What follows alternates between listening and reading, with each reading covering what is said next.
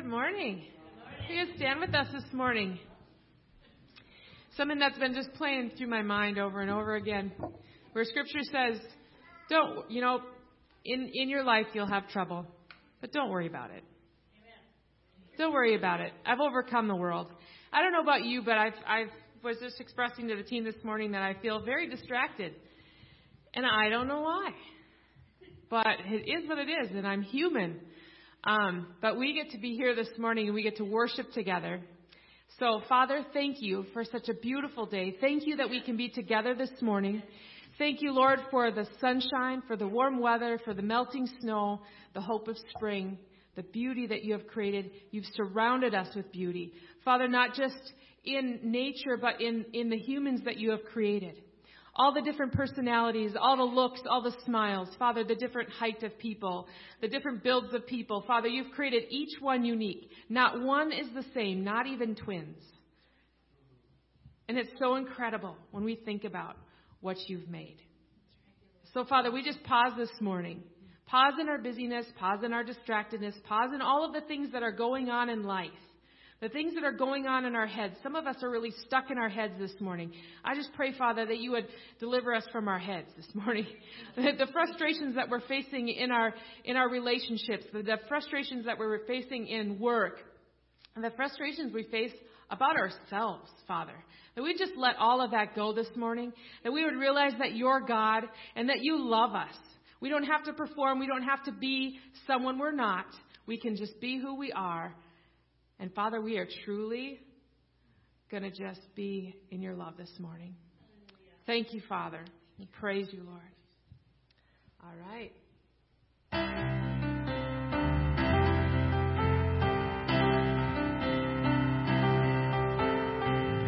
There's hope by the cross you came and broken down. You've broken down. There are chains around us. By your grace they are no longer bound, no longer bound. You called me out of the grave, you called me into the light. You called my name and then my heart came alive. Your love is greater, your love is stronger. Your love awakens, awakens, awakens me. Your love is greater, your love is stronger. Your love awakens, awakens, awakens me.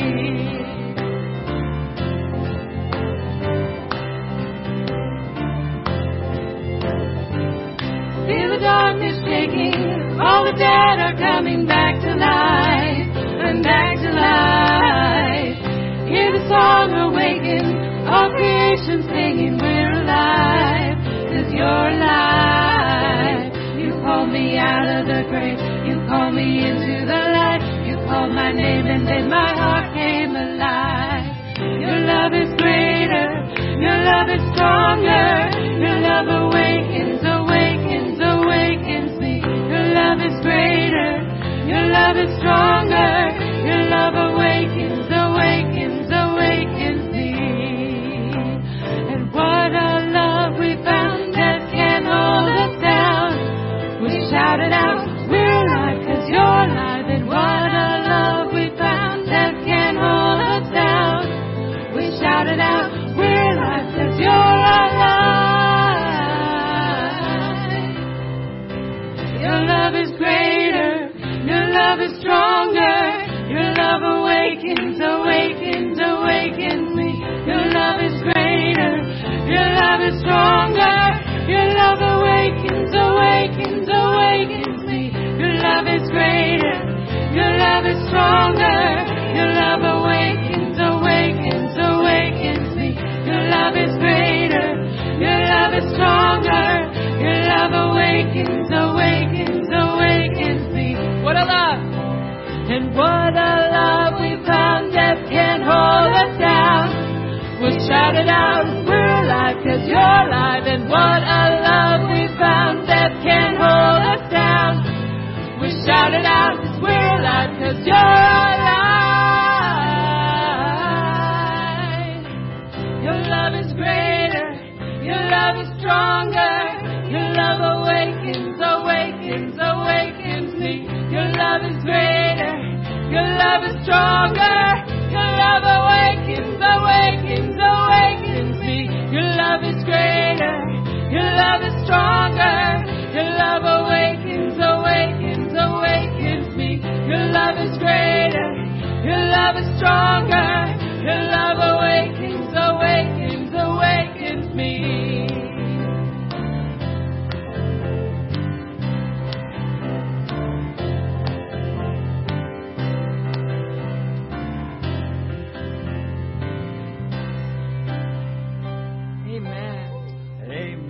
Welcome, Amen. Nexus Church. Amen. Happy, beautiful Sunday. Amen. Oh my goodness. Things are melting. I feel warm inside. I love this time of year pretty much because of what's expecting to come, and that is the spring of warmth. Warmth. Snow on Thursday. I did not hear that, Mr. Drews. I did not hear that. Well, I just have one quick announcement. We're going to play a video, and then we're going to release the kids to head on downstairs.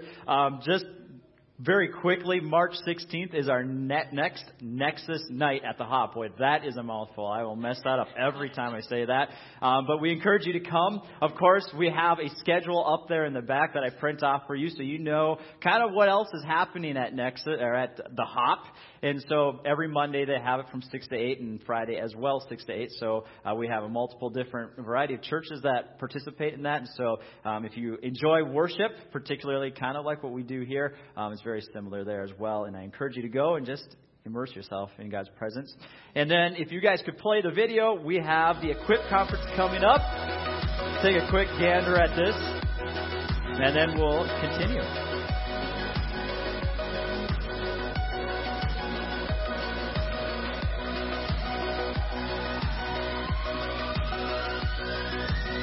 We need to stand up and not be afraid and not be ashamed. And we are encouraging and strengthening one another. This is what needs to happen in the bride of Christ. But it's only going to happen if there are courageous people who are willing to take a stand. And for the rest of the time, I'm going to talk about Jesus this morning because He is the one that saves us and sets us free. Because I can experience the satisfaction of God in the middle of the deepest valley. Are you all grabbing a hold of this today?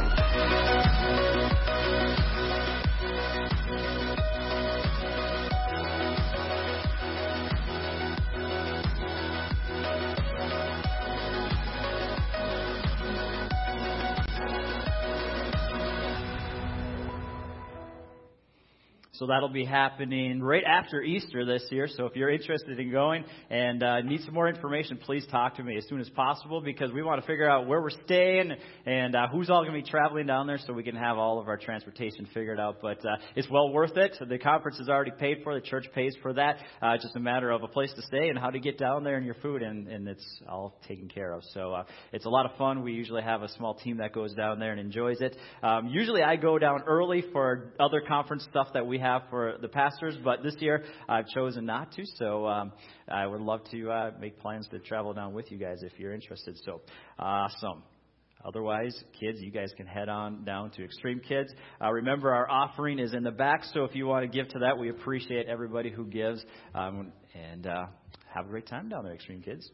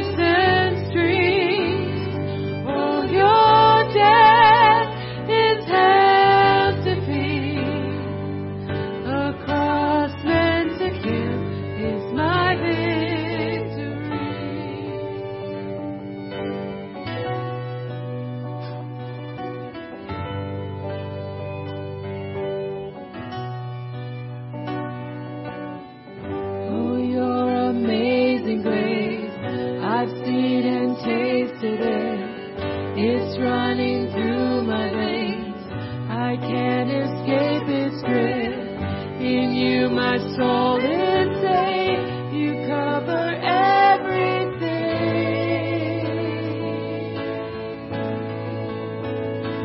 Oh, your love bled for me. Oh, your blood in crimson streams.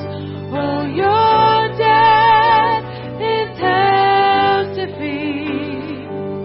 A cross meant to kill is my victory.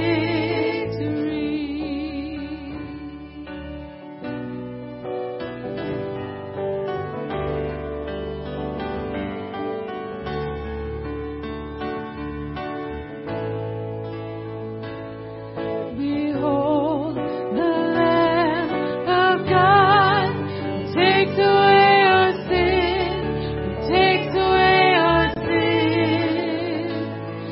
The Holy Lamb of God makes us alive again, makes us alive again.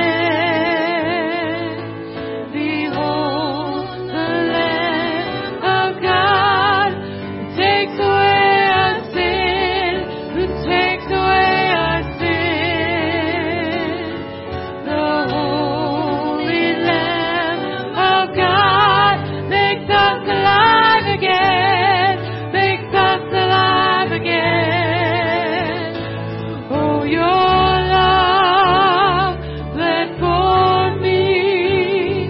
Oh, your blood in crimson streams. Oh, your death is hell's defeat. A cross meant to kill is my victory. A cross meant to kill is my victory.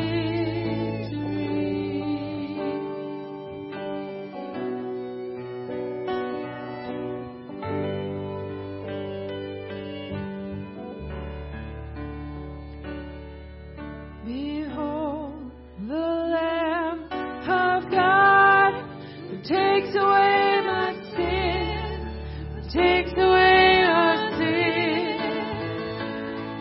The Holy Lamb of God makes us alive again, makes us alive again. Behold the Lamb of God who takes away our sin, who takes away our sins. The Holy Lamb of God makes us alive again, makes us alive again. Oh, your love bled for me. Oh, your blood in crimson streams.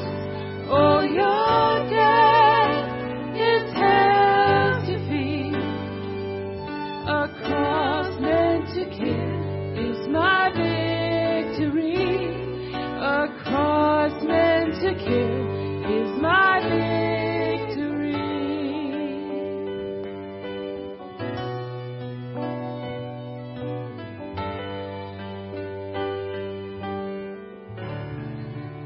Praise you, Jesus.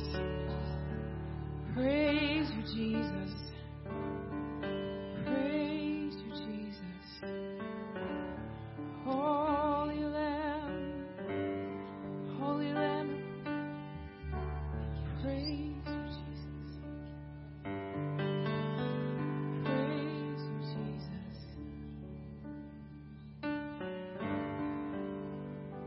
Oh, we worship you.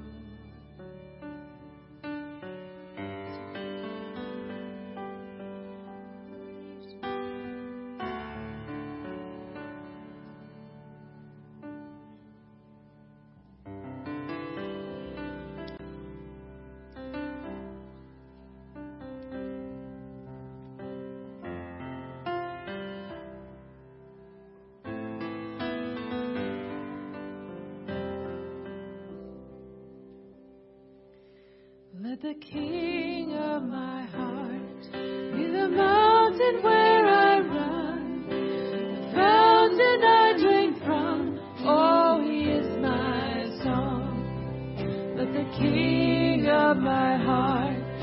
the shadow where I hide, the reason for my life. Oh, He is my song. You are good, good. Oh, you are good, good.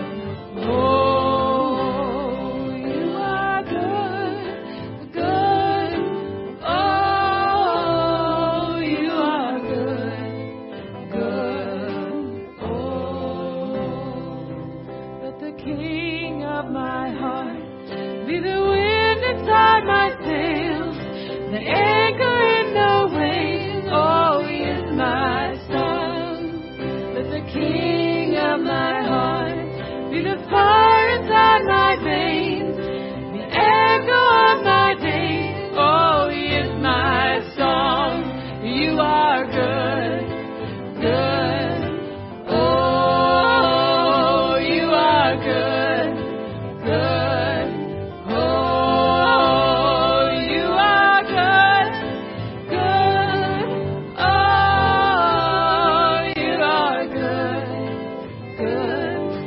Oh, verse 2. Let the King of my heart be the wind inside my sails, the anchor in the waves. Oh, He is my song. Let the King of my heart be the fire inside my veins, the echo of my days. Oh, He is my song. You are good, good. Oh, you are good, good. Oh, you are good, good. Oh, you are good, good. Oh, you're never gonna let me down. You're never gonna let me down. You're never gonna let me down. You're never gonna let me down. You're never gonna let me down. You're never gonna let me down. You're never gonna let me down. You're never gonna let me down. You are good, good. Oh, you are good, good. Oh, you are good, you're good. Oh, you are good, good. Oh, you're never gonna let me down. You're never gonna let me down. You're never gonna let me down. You're never gonna let me down. Sing it again. You're never gonna let me down. Even if I'm dead, you're never gonna let me down. You're never gonna let me down. You're never gonna let me down. You are good, good. Oh, you are good, good. Oh, you are good, you're good. Oh, you are good, good. Oh, you're never gonna let me down. You're never gonna let me down. Believe that this morning? You're never gonna say it like you mean it. Let me down. You're never gonna let me down. Say it one more time. You're never gonna let me down. You're never gonna gonna let me down. You're never gonna let me down. You're never gonna let me down. You are good, good. Oh, you are good. Yes, Lord, good. Oh, you're good, Lord. You are good, good. Oh, you are good, good. One more time. Oh, you are good, good. Oh, you are good. Yes, good. Oh, you are good, good. Oh, you are good, good.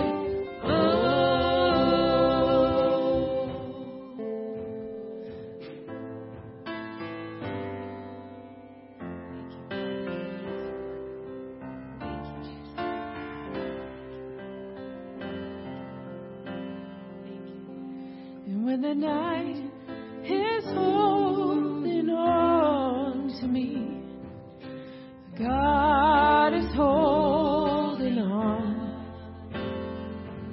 When the night is holding on to me, God is holding on. Praise you, Jesus. Praise you, Jesus. You are good, God. Thank you, Jesus. You are good. Right in the middle of whatever we're facing, even if we feel like we're in the middle of a pit and it's all black around us, Father, you are good. You are good. You are always good. Your love endures forever. It is patient. It is kind. It is true. It hopes the best. It believes the best. Your love never, ever, ever, ever fails. Ever. Praise you, Lord. Thank you that you're in the middle of it all. Praise your name. I yield my heart to you. I yield my heart to you. I yield my heart to you. You're my King. I yield my heart to you. I yield my heart to you. I yield my heart to you. You're my King. I yield my heart to you.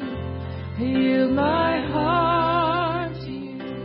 I yield my heart to you. You're my King. I yield my heart to you. I yield my heart to you. I yield my heart to you. You're my King. Holy Spirit, come. Holy Spirit, rest in this place. Teach us how to be one with you. Holy Spirit, come. Holy Spirit, rest in this place. Teach us how to be one with you. I yield my heart to you. I yield my heart to you. I yield my heart to you. You're my King. I yield my heart to you. I yield my heart to you. I yield my heart to you. You're my King.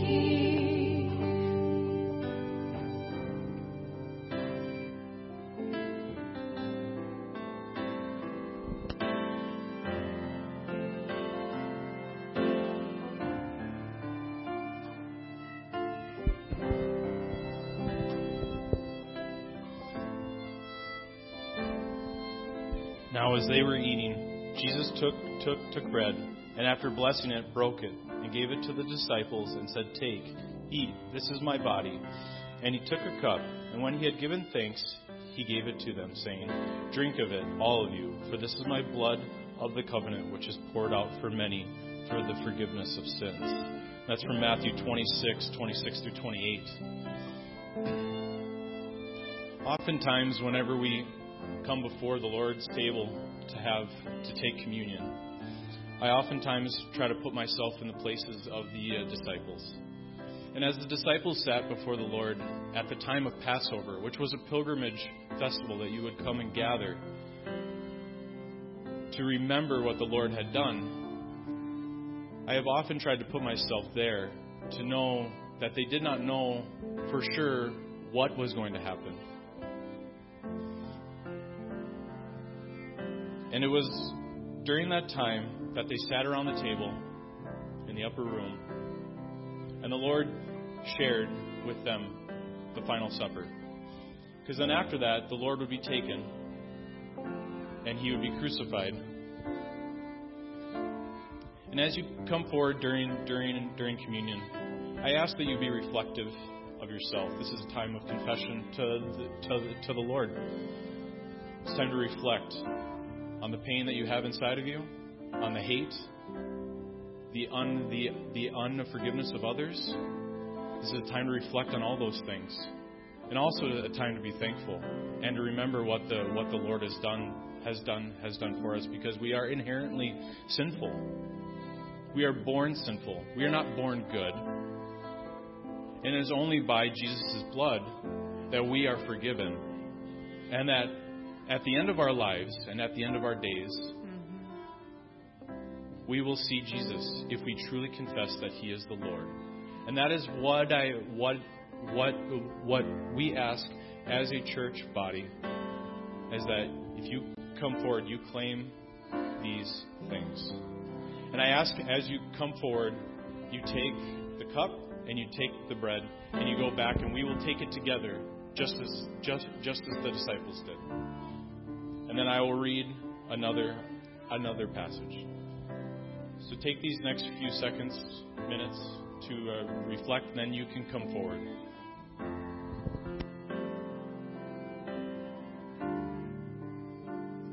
Holy Spirit, come. Holy Spirit, rest in this place. Teach us how to be one with you. Holy Spirit, come. Holy Spirit, rest in this place. Teach us how to be one with you. I yield my heart to you. Yield my heart to you. Yield my heart to you. You're my King.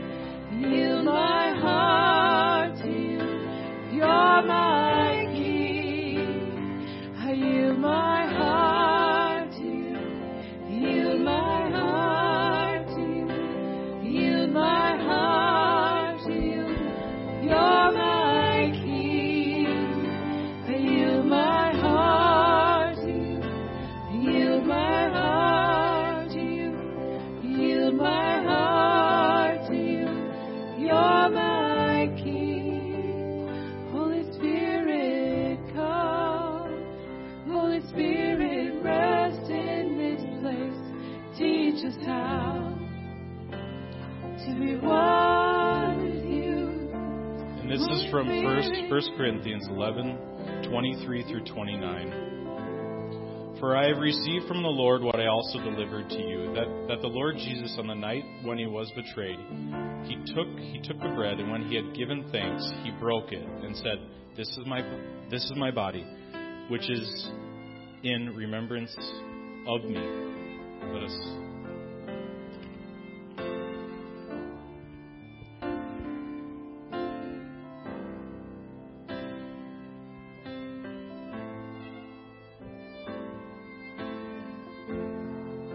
Verse 26, for as often as you eat this bread and drink this cup, you proclaim the Lord's death until he comes.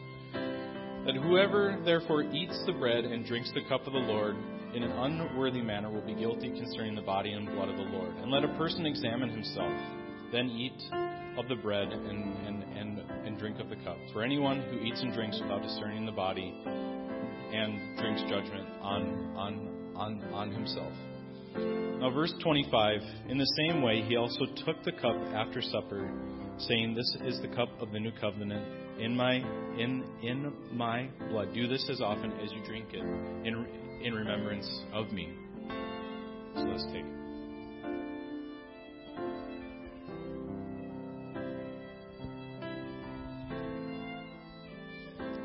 As we go forward in our time of worship, I want us all to remember that we do not do this because it's what we've always done. We do this because the Lord commanded us to do it. And as the week goes on, let us continue to reflect on this. That we do not necessarily go and celebrate Passover. We don't go over to where the temple used to be. But oftentimes we have to stop and reflect. And we have to confess to God. And that is why we do communion, to remember what the Lord did for us.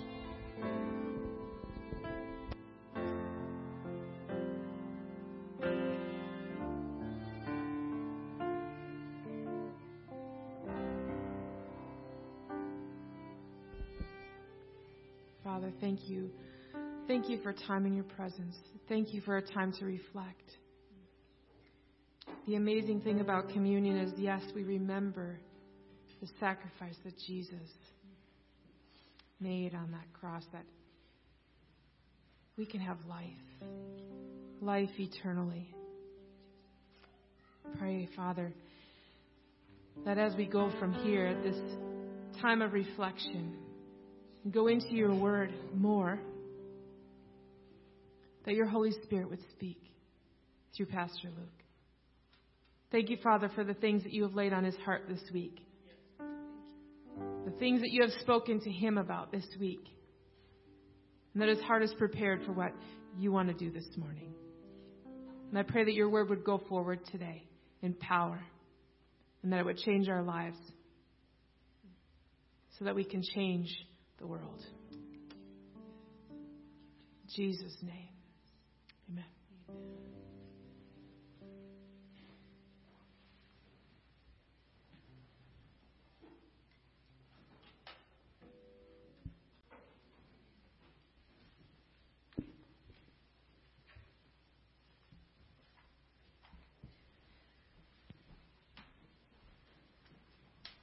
If you guys could play that video, that would be wonderful. The most important aspect of our marriage staying pure is guarding my time. So I want to make sure that we have time that's just for us. Accountability, a lot of accountability. A mentor, having a mentor you can bounce stuff off of. I think specifically it's just always been accountability. When everything was going really well, like when I first came to Christ and I wasn't struggling, that's when I put accountability into place. A really important factor for us is the foundation that we laid before we got married. The purity that we had going into our relationship, into our marriage, the premarital counseling that we got, the prep for marriage classes, like all that stuff set us up for success in our marriage. Say you have boyfriends or girlfriends that are going, yeah, my wife does this, and this, and then you start thinking, well, my wife doesn't do those things. You can't. If you start using comparisons of your spouse to somebody else's, you're Gonna lose. you're not gonna be comparing apples to apples for sure.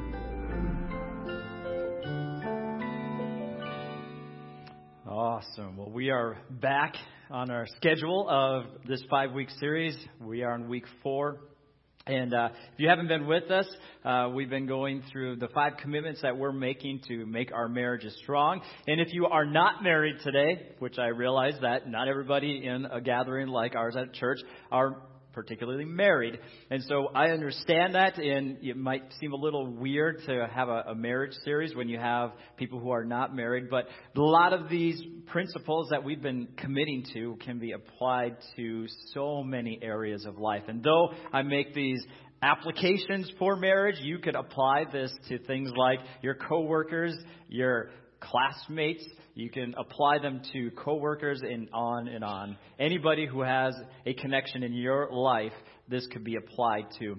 And of course, the very first week, if you're with us, we covered the most important principle, I believe, in any relationship, and that is seeking God together. We're going to seek God together. Of course, the ways we can seek God together is through primarily 2 ways. That is God's Word and through prayer. And we need to diligently seek God together, which is not easy, right? We're busy people. And if you applied this to every relationship, that could consume your life. And so I understand that it's a high task, but it is the core of our commitment. Without that, the next 4 are very purposeless. They don't add up without God as the center. So the second week, we talked about conflict. Conflict is normal, we said. It's how we respond in conflict that makes the difference. We're going to have conflict, no matter if it's a shallow relationship or a deep relationship. If you have any kind of connection at all, you will have conflict. It's how do we respond within that matters. And in fact, I even believe that conflict can be good. That's bizarre, I realize. But conflict can be good. It can actually strengthen relationships and build them up. Well, last week we talked about my weakest commitment, or my least likely to succeed in, and that is having fun in marriage. We all began our relationships with our significant other having fun. It's what brought us together, right? Something happens along the lines between marriage and where you're at today that messes things up. Stuff like kids, a job, a house that you have to maintain, and the list goes on. And those things that brought you together, you may not even be able to do anymore. I gave the example of my wife and I, how we came together and we had a lot of fun at youth group. We play football at youth group. We're not in youth group anymore, and us playing football, though we could do it, it could get a little ugly when we sprain our ankle and we can't get back up for the next 3 days. It's just not going to work the same as it did when we were young. And we can't just go running off to any concert we want to like we used to do. We have people to take care of in the process when we're gone. So it complicates things. It doesn't make it impossible. It just complicates things. And when you're pressing every day of the week at a job and you have other responsibilities like church and other things, it just makes it really exhausting to think, I have to go home and do that as well. It makes it tough. But if you're going to have a strong marriage, we need to have that relational connection together and that physical connection together as well. It is what God ordained. It's what brings us that deep connection that no other relationship on the face of this earth can make. So we made that commitment last week. This week we're going to be talking about everybody's favorite. This is why you're all here today. I just know it. When you heard that we're going to be talking about staying pure this week, because I've been mentioning it for like the last 4 weeks, when I said that, I'm sure everybody's like, I'm showing up to this one. It's going to happen.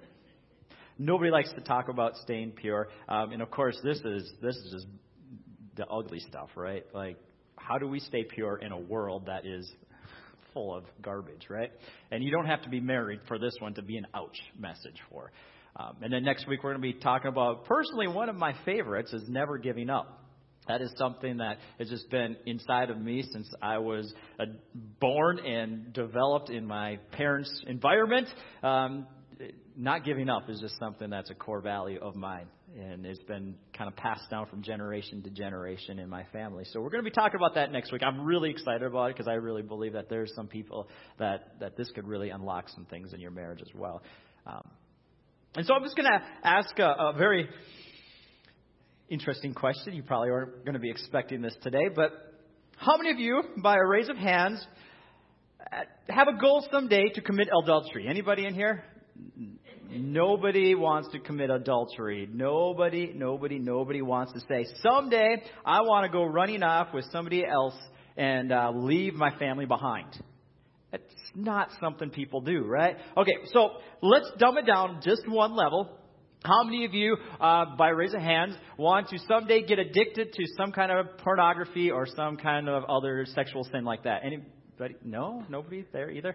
Okay, how about I take it down even one more notch and lower it to, more of a realistic. How about an emotional affair with somebody? You're not going to harm anybody. It's just going to be between you and that person. Nobody else is going to know. Anybody want to get into an emotional affair? No? I didn't think so. That's fascinating. Okay, obviously, that was being stupid. And that's just something to get our minds awakened to the reality of what we're facing today. I found this stat interesting, but 90% of Americans say that adultery is wrong. Now, whether you want to believe that or not, I really have my doubts about that, but they say that it's wrong. Most Americans would say that running off with somebody else's boyfriend or girlfriend while you have your own is not right. Now, they are right, but I just wonder if that stat is accurate. But here's another stat that I think is more accurate and more revealing. But between the years of 1998 and 2008, the University of California did this survey, and they found that between those 10 years, from 1998 to 2008, committing adultery doubled. Committing adultery doubled in 10 years. Now, you may be wondering, well, that's not a surprise. What's the big deal? Well, the question that I have, and anytime I read a stat like that, some people probably just like, whatever, just move on with their life. But I question why. Why is that happening? What has led us to that place in our country, our society? Well, I have three things. Now, this is not scientific. This is not anything special other than just my thoughts and some other thoughts of people that I've talked to. And the first one, I believe, is just the increased opportunity to live impure ways, to see impure things. Now, when I was a kid, and most of you in here today, when you were younger, there was really not many options to see things that were impure or do things that were not very good for your spirit. You had to, buy a video, an X-rated video, or maybe you had to find a magazine somewhere that somebody had. It wasn't as predominant. Now, today, gosh, you don't even have to be looking for it, right? You can be just scrolling in your Facebook feed and something pops up that you never wanted to see, that somebody shared. Or you'll have a friend request from somebody that, oh my, I remember that person from high school. I should be friends with them, right? Well, their whole intent is to connect on a level that you don't need to be connecting in. And pretty soon what started as just a friendship turns into an emotional affair. We have it everywhere. You turn on your internet and immediately you have the opportunity to see things and do things that before you had to work fairly hard. You had to go to stores that nobody wanted to be seen in, right? It's more predominant today. It's easy to get. The second way that I believe why this impure lifestyle has become so prevalent is just the loss of right and wrong, of ethics. What is the moral standard today? Can anybody answer that one? Is there a moral standard? Who defines right and wrong? The government? Society? Who does that? And it began, I remember, back when it was oh my goodness, you guys are living together and you're not married. Like, remember that? That was a big no-no. And now today it's just what people do. It's what Christians do. And I get it. I totally understand it. It saves people money, right? It gives us the ability to practice and make sure that we're compatible. Because if we get together and we find out that we're not compatible later, all of a sudden we got these issues, right? And it makes sense, but it's still not God's best for us. We've caved to what society believes. But here's what I believe. I believe this is an opportunity for the church to shine. In the midst of all of this ugliness and all of this impure life that we see in the world, we have an opportunity to show the world what true marriages look like, what families look like, what freedom in Christ looks like. Because they're trying to search, they're creating their own rights and wrongs. Everybody's doing it, right? This is my beliefs, and if you don't believe them, you're wrong. They have their beliefs. They're just skewed from what God's Word says. And so we have this misunderstanding of what's right, what's wrong, what's allowed, what's not allowed. So my belief is we can show them that God's ways are actually best. It's good. This will truly bring you purpose, truly bring you hope, truly bring you everything you dreamed in your life. And the last one, I believe, and why this impurity increasing across America, there's a growing sense of entitlement. I believe that these kind of follow in line. There's an increased opportunity in our world to do sinful things. We've lost the right and wrong, and now we just have this entitlement. Who says I can't do that? I have the money to be able to do it. Why can't I? If I want to go run off with another person, who's it going to hurt? I'm right. They're wrong. But that is definitely not God's desires. And over this week, I was testing with our Facebook, and I just shared something that God put on my heart, and I really believe that this falls in line with that as well today, is God's ways are not meant to restrict us. They're not meant to make us feel bad or make us feel like we have to hit a certain standard, and if we don't, we're less than. God established order. He established structure. And today we want to look at this structure for what God has for marriage. And understand that it wasn't to restrain us, but to bring us true joy, true freedom. Because a sinful lifestyle doesn't do that. It doesn't bring joy. It doesn't bring freedom. My mic is on. I feel like I'm not on. All right, so let's take a look at that. What does God's Word say in regards to marriage? Now, we're going to take a look at this one next week. This is kind of the heart of the message next week, so we're just going to pass by this particular passage today. But Matthew 19, verses 3 through 8 say, and this is Jesus kind of talking to the Pharisees, and they came up to him and tested him by asking, "Is it lawful to divorce one's wife for any cause?" And he answered, "Have you not read that he who created them from the beginning made them male and female, and said, therefore man shall leave his father and his mother and hold fast to his wife, and the two shall become one flesh. So they no longer two, but one flesh. What therefore God has joined together, let not man separate." Oh, that's the first truth right there that you got to hold on to. God brings you together with your spouse. Nothing but death is to separate you and your spouse. That is God's intent. He goes on and he explains it even more. They said to him, "Why then did Moses command one to give a certificate of divorce and to send her away? Why did he allow that?" He said to them, "Because of your hardness of heart." Because of our hearts, Moses allowed you to divorce your wife. But from the beginning, it was not so. God established your marriage. He created it. It is for your good. And everything that we see in Scriptures isn't to ruin your life or to make it more confined or restricted or to put his finger on you and say, you are my puppet and you must follow my ways and do it this way. No, it is for your good. It is to help you, to sustain you, to help you be connected. That is God's heart for your marriage. In Ephesians 5:3, Paul says this. He says, but among you there must not be a hint of sexual immorality or any kind of impurity. Again, that wasn't for you to be beat up or to have to follow a certain way. It's for your freedom. We're not supposed to have sexual immorality.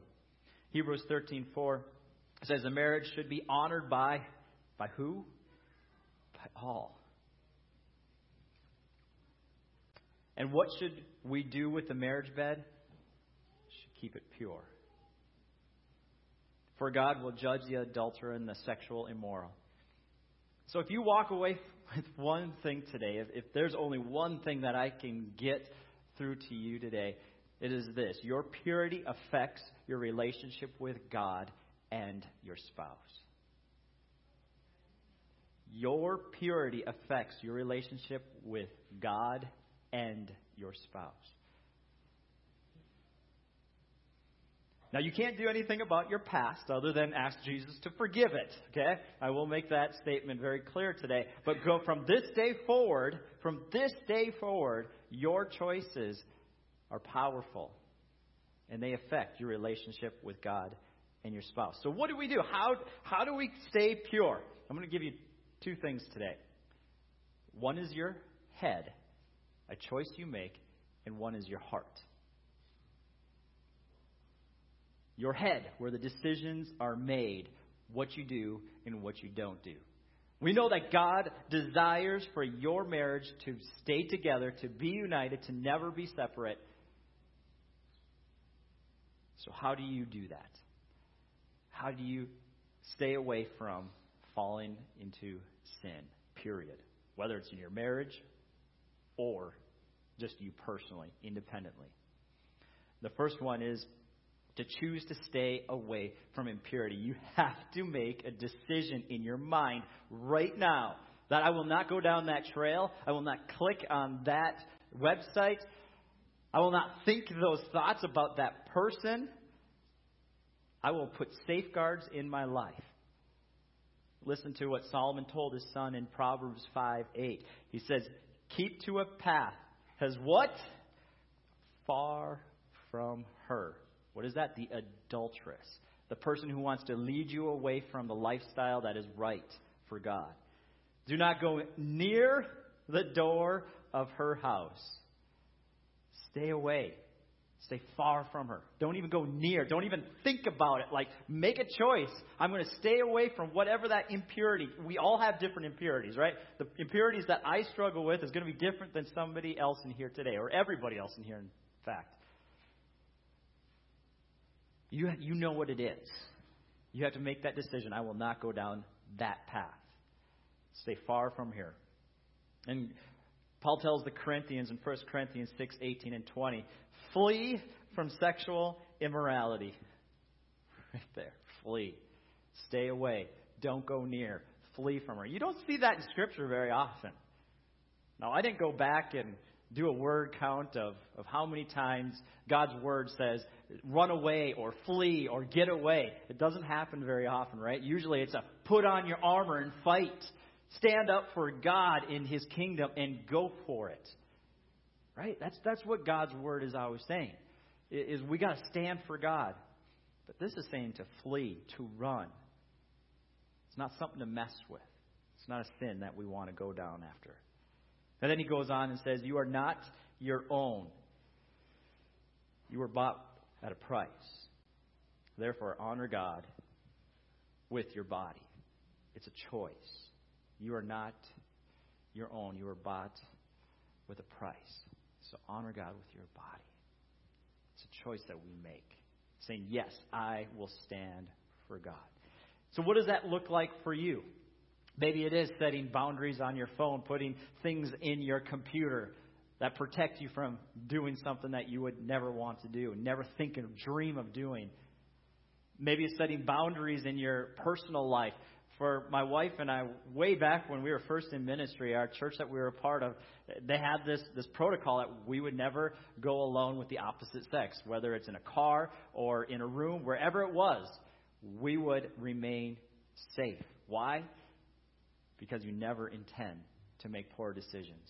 And it can happen in an instant. You don't even realize it because the enemy wants to what? Seek, kill, and destroy. You have to make it in your mind a choice. I will not go down that path. I will not go down that path. I will not bend that rule. So will you choose to stay away from impurity? It's in your head. It's a choice.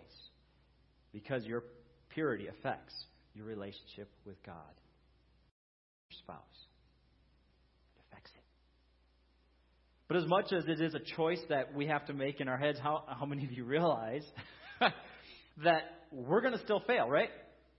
We're going to still have potential for making a poor decision and seeing something that we didn't want to see and looking longer than we wanted to look.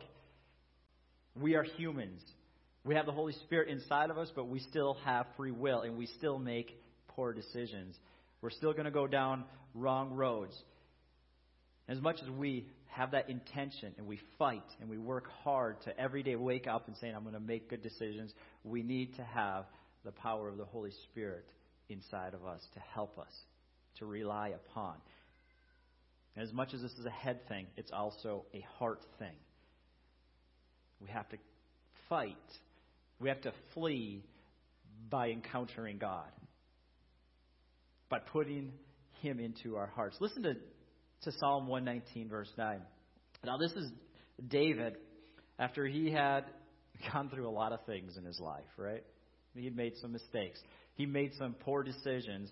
But in Psalm 119, verse 9, he says, how can a young man keep his way pure? By living according to your word. It's a decision that he made. But listen to where it came from. It came from a heart. I seek you with all my heart. It wasn't just a head thing. As important as it is that it's a head thing, that it's a decision, it comes from the heart. I don't do this just because I know I need to do it. It's because I want to do it. I want to please my Savior. I want to do what would be honoring to Him and bringing Him glory. And so David's doing this because he had an encounter with God. It changed him. It wasn't just a book that we know is full of God's truth, but it was actually something that was inside of him that affected him and impacted him. It changed his life. He continues by saying, do not let me stray from your commands. I have hidden your word in my heart that I might not sin against you. This goes back to Psalm 51. If you want to turn to that in your Bibles, we're going to read a good chunk of Psalm 51 together. And this is coming from a time where David had just been addressed by Nathan. If you know the story, he had that bad decision that he made to look at Bathsheba for a little too long. He messed up pretty bad. I mean, it took him all the way to murder and committing massive adultery, right? Like, I don't know if you can get any worse than that. Like, the moral right and wrong in David's life had been so far removed from where God had put him, where he had been in the past. And so we see in Psalm 51 how God had once again encountered David. He had received that forgiveness that many of us in here have received. We've been forgiven, but we've made mistakes. And now we come back to Jesus again and we say, gosh, Jesus, I'm not living the pure life that I know you want me to. There's things inside of me that are between me and you, and maybe even me and my spouse or my kids or other people. And here is David after being encountered with Nathan, having this encounter again with God, and he's just pouring his heart out to him. and asking for forgiveness. And he says, have mercy on me, O God, according to your steadfast love, according to your abundant mercy, blot out my transgressions. Wash me thoroughly from my iniquity and cleanse me from my sin. What is he doing? He's admitting his sin. He's like, God, so full of disgusting evil. For I know my transgressions, and my sin is ever before me. Against you, and you only have I sinned, and done what is evil in your sight, so that you may have justified in your words and blameless in your judgment. Behold, I was brought forth in iniquity, and in sin did my mother conceive me. But look at this. Behold, you delight in truth, in the inward being, and you teach me wisdom in the secret heart. That passage right there just struck me as I was reading it this week. That's what this whole message kind of came towards that statement. We'll continue reading in a second, but just think about that. Read it again. Behold, you delight in truth, in the inward being. A heart that's been impacted by God longs for the same thing that God longs for. Purity. I don't know about you, but this is just a battle inside of me every day. I'm so busy. But what does that busyness do to my relationship with God? It disconnects us. It keeps us from being where He is. And so as I read this, I just think, man, I want to have God's heart.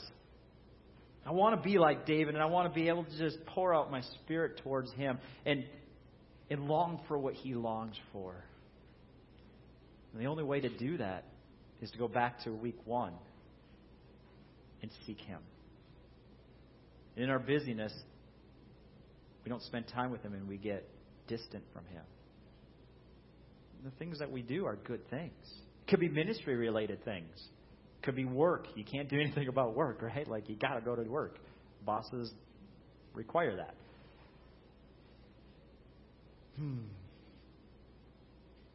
Continue on. He says, purge me with hyssop, and I shall be clean. Wash me, and I shall be whiter than snow. Only God can do that. Let me hear joy and gladness. Let the bones that you have broken rejoice. He's broken.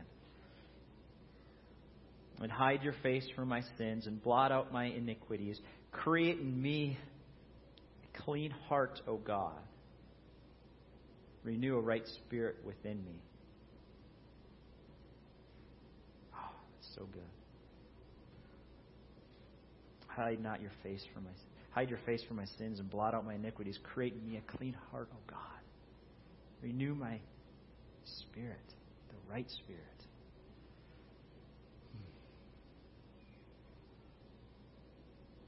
It comes from a heart. Your lifestyle, the decisions you make, as though you can be dogmatic and want to make these decisions, it comes from a heart that's encountered God. Has truly encountered God. And who's been made right. Cast me not away from your presence, and take not your Holy Spirit from me. Restore to me the joy of your salvation. There's joy in salvation. Not a bunch of rules and regulations, but joy. And uphold me with a willing spirit. Then I will teach transgressors your ways, and sinners will return to you. That's powerful. Sinners will return to you. We've all got loved ones, neighbors, co-workers that are far from God. When our hearts are right with God, when they're connected, sinners will return to you. Deliver me from blood guiltiness, O God, and God of my salvation. And my tongue will sing aloud of your righteousness. O Lord, open my lips, and my mouth will declare your praise. For you will not delight in sacrifice, or I would give it. You will not be pleased with burnt offering. The sacrifices of God are a broken spirit, a broken and contrite heart, O God, you will not despise. How do we live a pure life in a world where everything is screaming at us? You need more. You need better. Get this, get that. Oh, you deserve it. How do we fight that spirit that is prevalent across America today? Running to Jesus. That's it. Hungering after Him. Your heart matters. Your heart matters.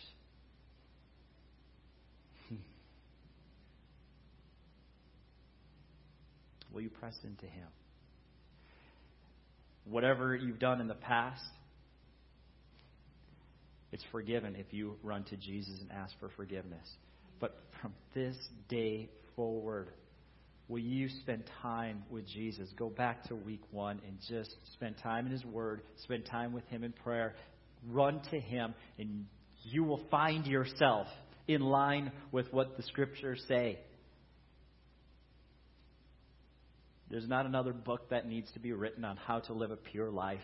There's not a step 1, step 2, step 3 that we need to practice today. Run to Jesus, and your life will line up with His Word. Read His Word. Spend time with Him today. Spend time with Him today.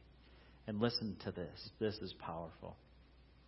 As we just read, a broken spirit, a contrite heart, you will not despise. Paul similarly says in 2 Corinthians 7:10, godly sorrow brings repentance that leads to salvation and leaves no regrets. And so today what we're going to do at the altar is, this altar, what we call an altar, just this open space where we come before our Creator, is a place for you. It's a place for you to lay your burdens down. I know every single one of us in here today, the Bible makes it very clear, we've sinned. We make mistakes. All have sinned. All fall short of the glory of God, right? Our righteousness is like filthy rags. I mean, the Bible over and over says how our attempts are short. And so each and every single one of us today come in here with things that are on our spirit, are on our mind, that are plaguing us, that are keeping us from being connected with our spouse and with God. We're not living a pure life in some way, some regards. We're all doing it. Whatever that looks like, it might not be sexual for you. It might be things of the mind. It might be relationships with somebody that you're holding on to. I don't know what it is for you, but God wants you to bring it to the altar today and leave it here. That's why we go to the altar. The altars are a place where we connect with God. We encounter Him. He impacts our heart. And whatever we've come up here with, we walk away without it. It's gone. Forever. Not just for that day, but forever. And so today, as we enter into this last song, as we seek forgiveness of this impurity, that whatever we are struggling with, I encourage you to spend time at the altar. And this is between you and God. But today as well, if you need prayer for anything, I will be off to the side and I would love to pray with you. And we can just seek God together on what you are praying about and what you want breakthrough for. Today is your day. And as the worship team comes, I ask that everybody in here would stand today. And Father, I thank you, God, that this, talking about purity and living a holy life is never something that anybody wants to hear. But God, it is the impurities that we carry around that impact us. Our impurity impacts our relationship with you and with our spouse, with our neighbors, our coworkers, our classmates, God. It impacts every aspect of our life. And so, Father, we want to come before you today and we want to lay those burdens down at your feet, at this altar, and allow you to forgive us. Because the beautiful thing, God, about the Scriptures is it just makes constant reference to seeking forgiveness, repentance. Laying it down before you brings joy, brings new life, brings no regrets. And so, Father, I pray that every single one of us will search our hearts, God, and allow our eyes to see what you see and cleanse those impurities, God. Maybe things that we haven't even seen before, God, that are there that you want to free us from, God. The enemy seeks to kill and destroy us. And so He blinds us to the truth. But God, You want to reveal that truth inside of us and bring it out so that we can experience freedom. And so, Father, today, I am trusting that You're going to free some hearts today. You're going to free some lives today so they can walk out of here experiencing the true connection with You that is available that they have never experienced. In Jesus' name.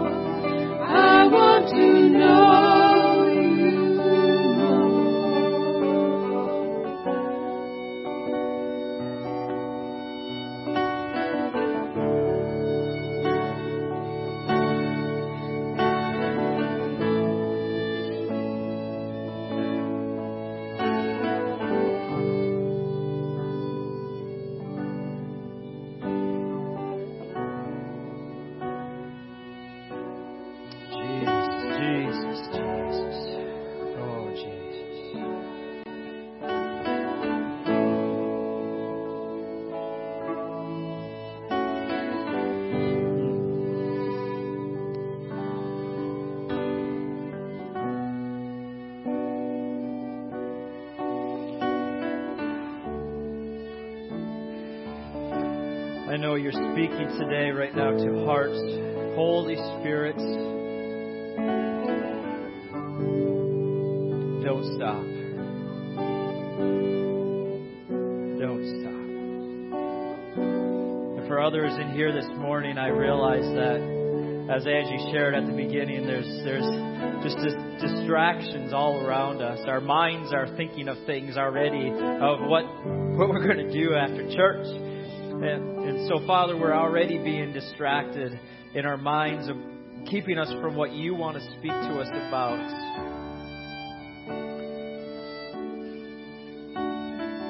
The enemy's done his best in lives, God, to tear apart families, to tear apart spouses, God. He's so cunning. He's so wise. He's got his ways that seem like it's not even happening, and it does. Before you know it, you look around and you're not sure where you got, how you got there. And so, Father, I know your heart is for every marriage in our church, in our community, and beyond, to be connected deeper than we could even imagine. So I pray that right now, Father, whatever this is that the enemy has snuck in there in our marriages, our families, our relationships, God, however he's done it, Father, I pray that you would move. Because, Father, as we read in the Old Testament, God, as we open up our eyes and we see that those who are for us are greater and mightier than those that are against us, Father, we know that, Father, when we see what you see, we'll be able to fight and stand courageously. And so I pray that in every marriage, every family, Holy Spirit, you do a work. You do a work. You do a work today.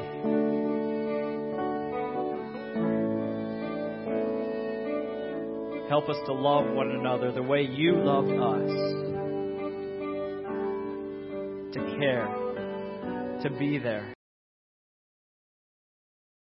Show mercy and grace where there is none that is deserved.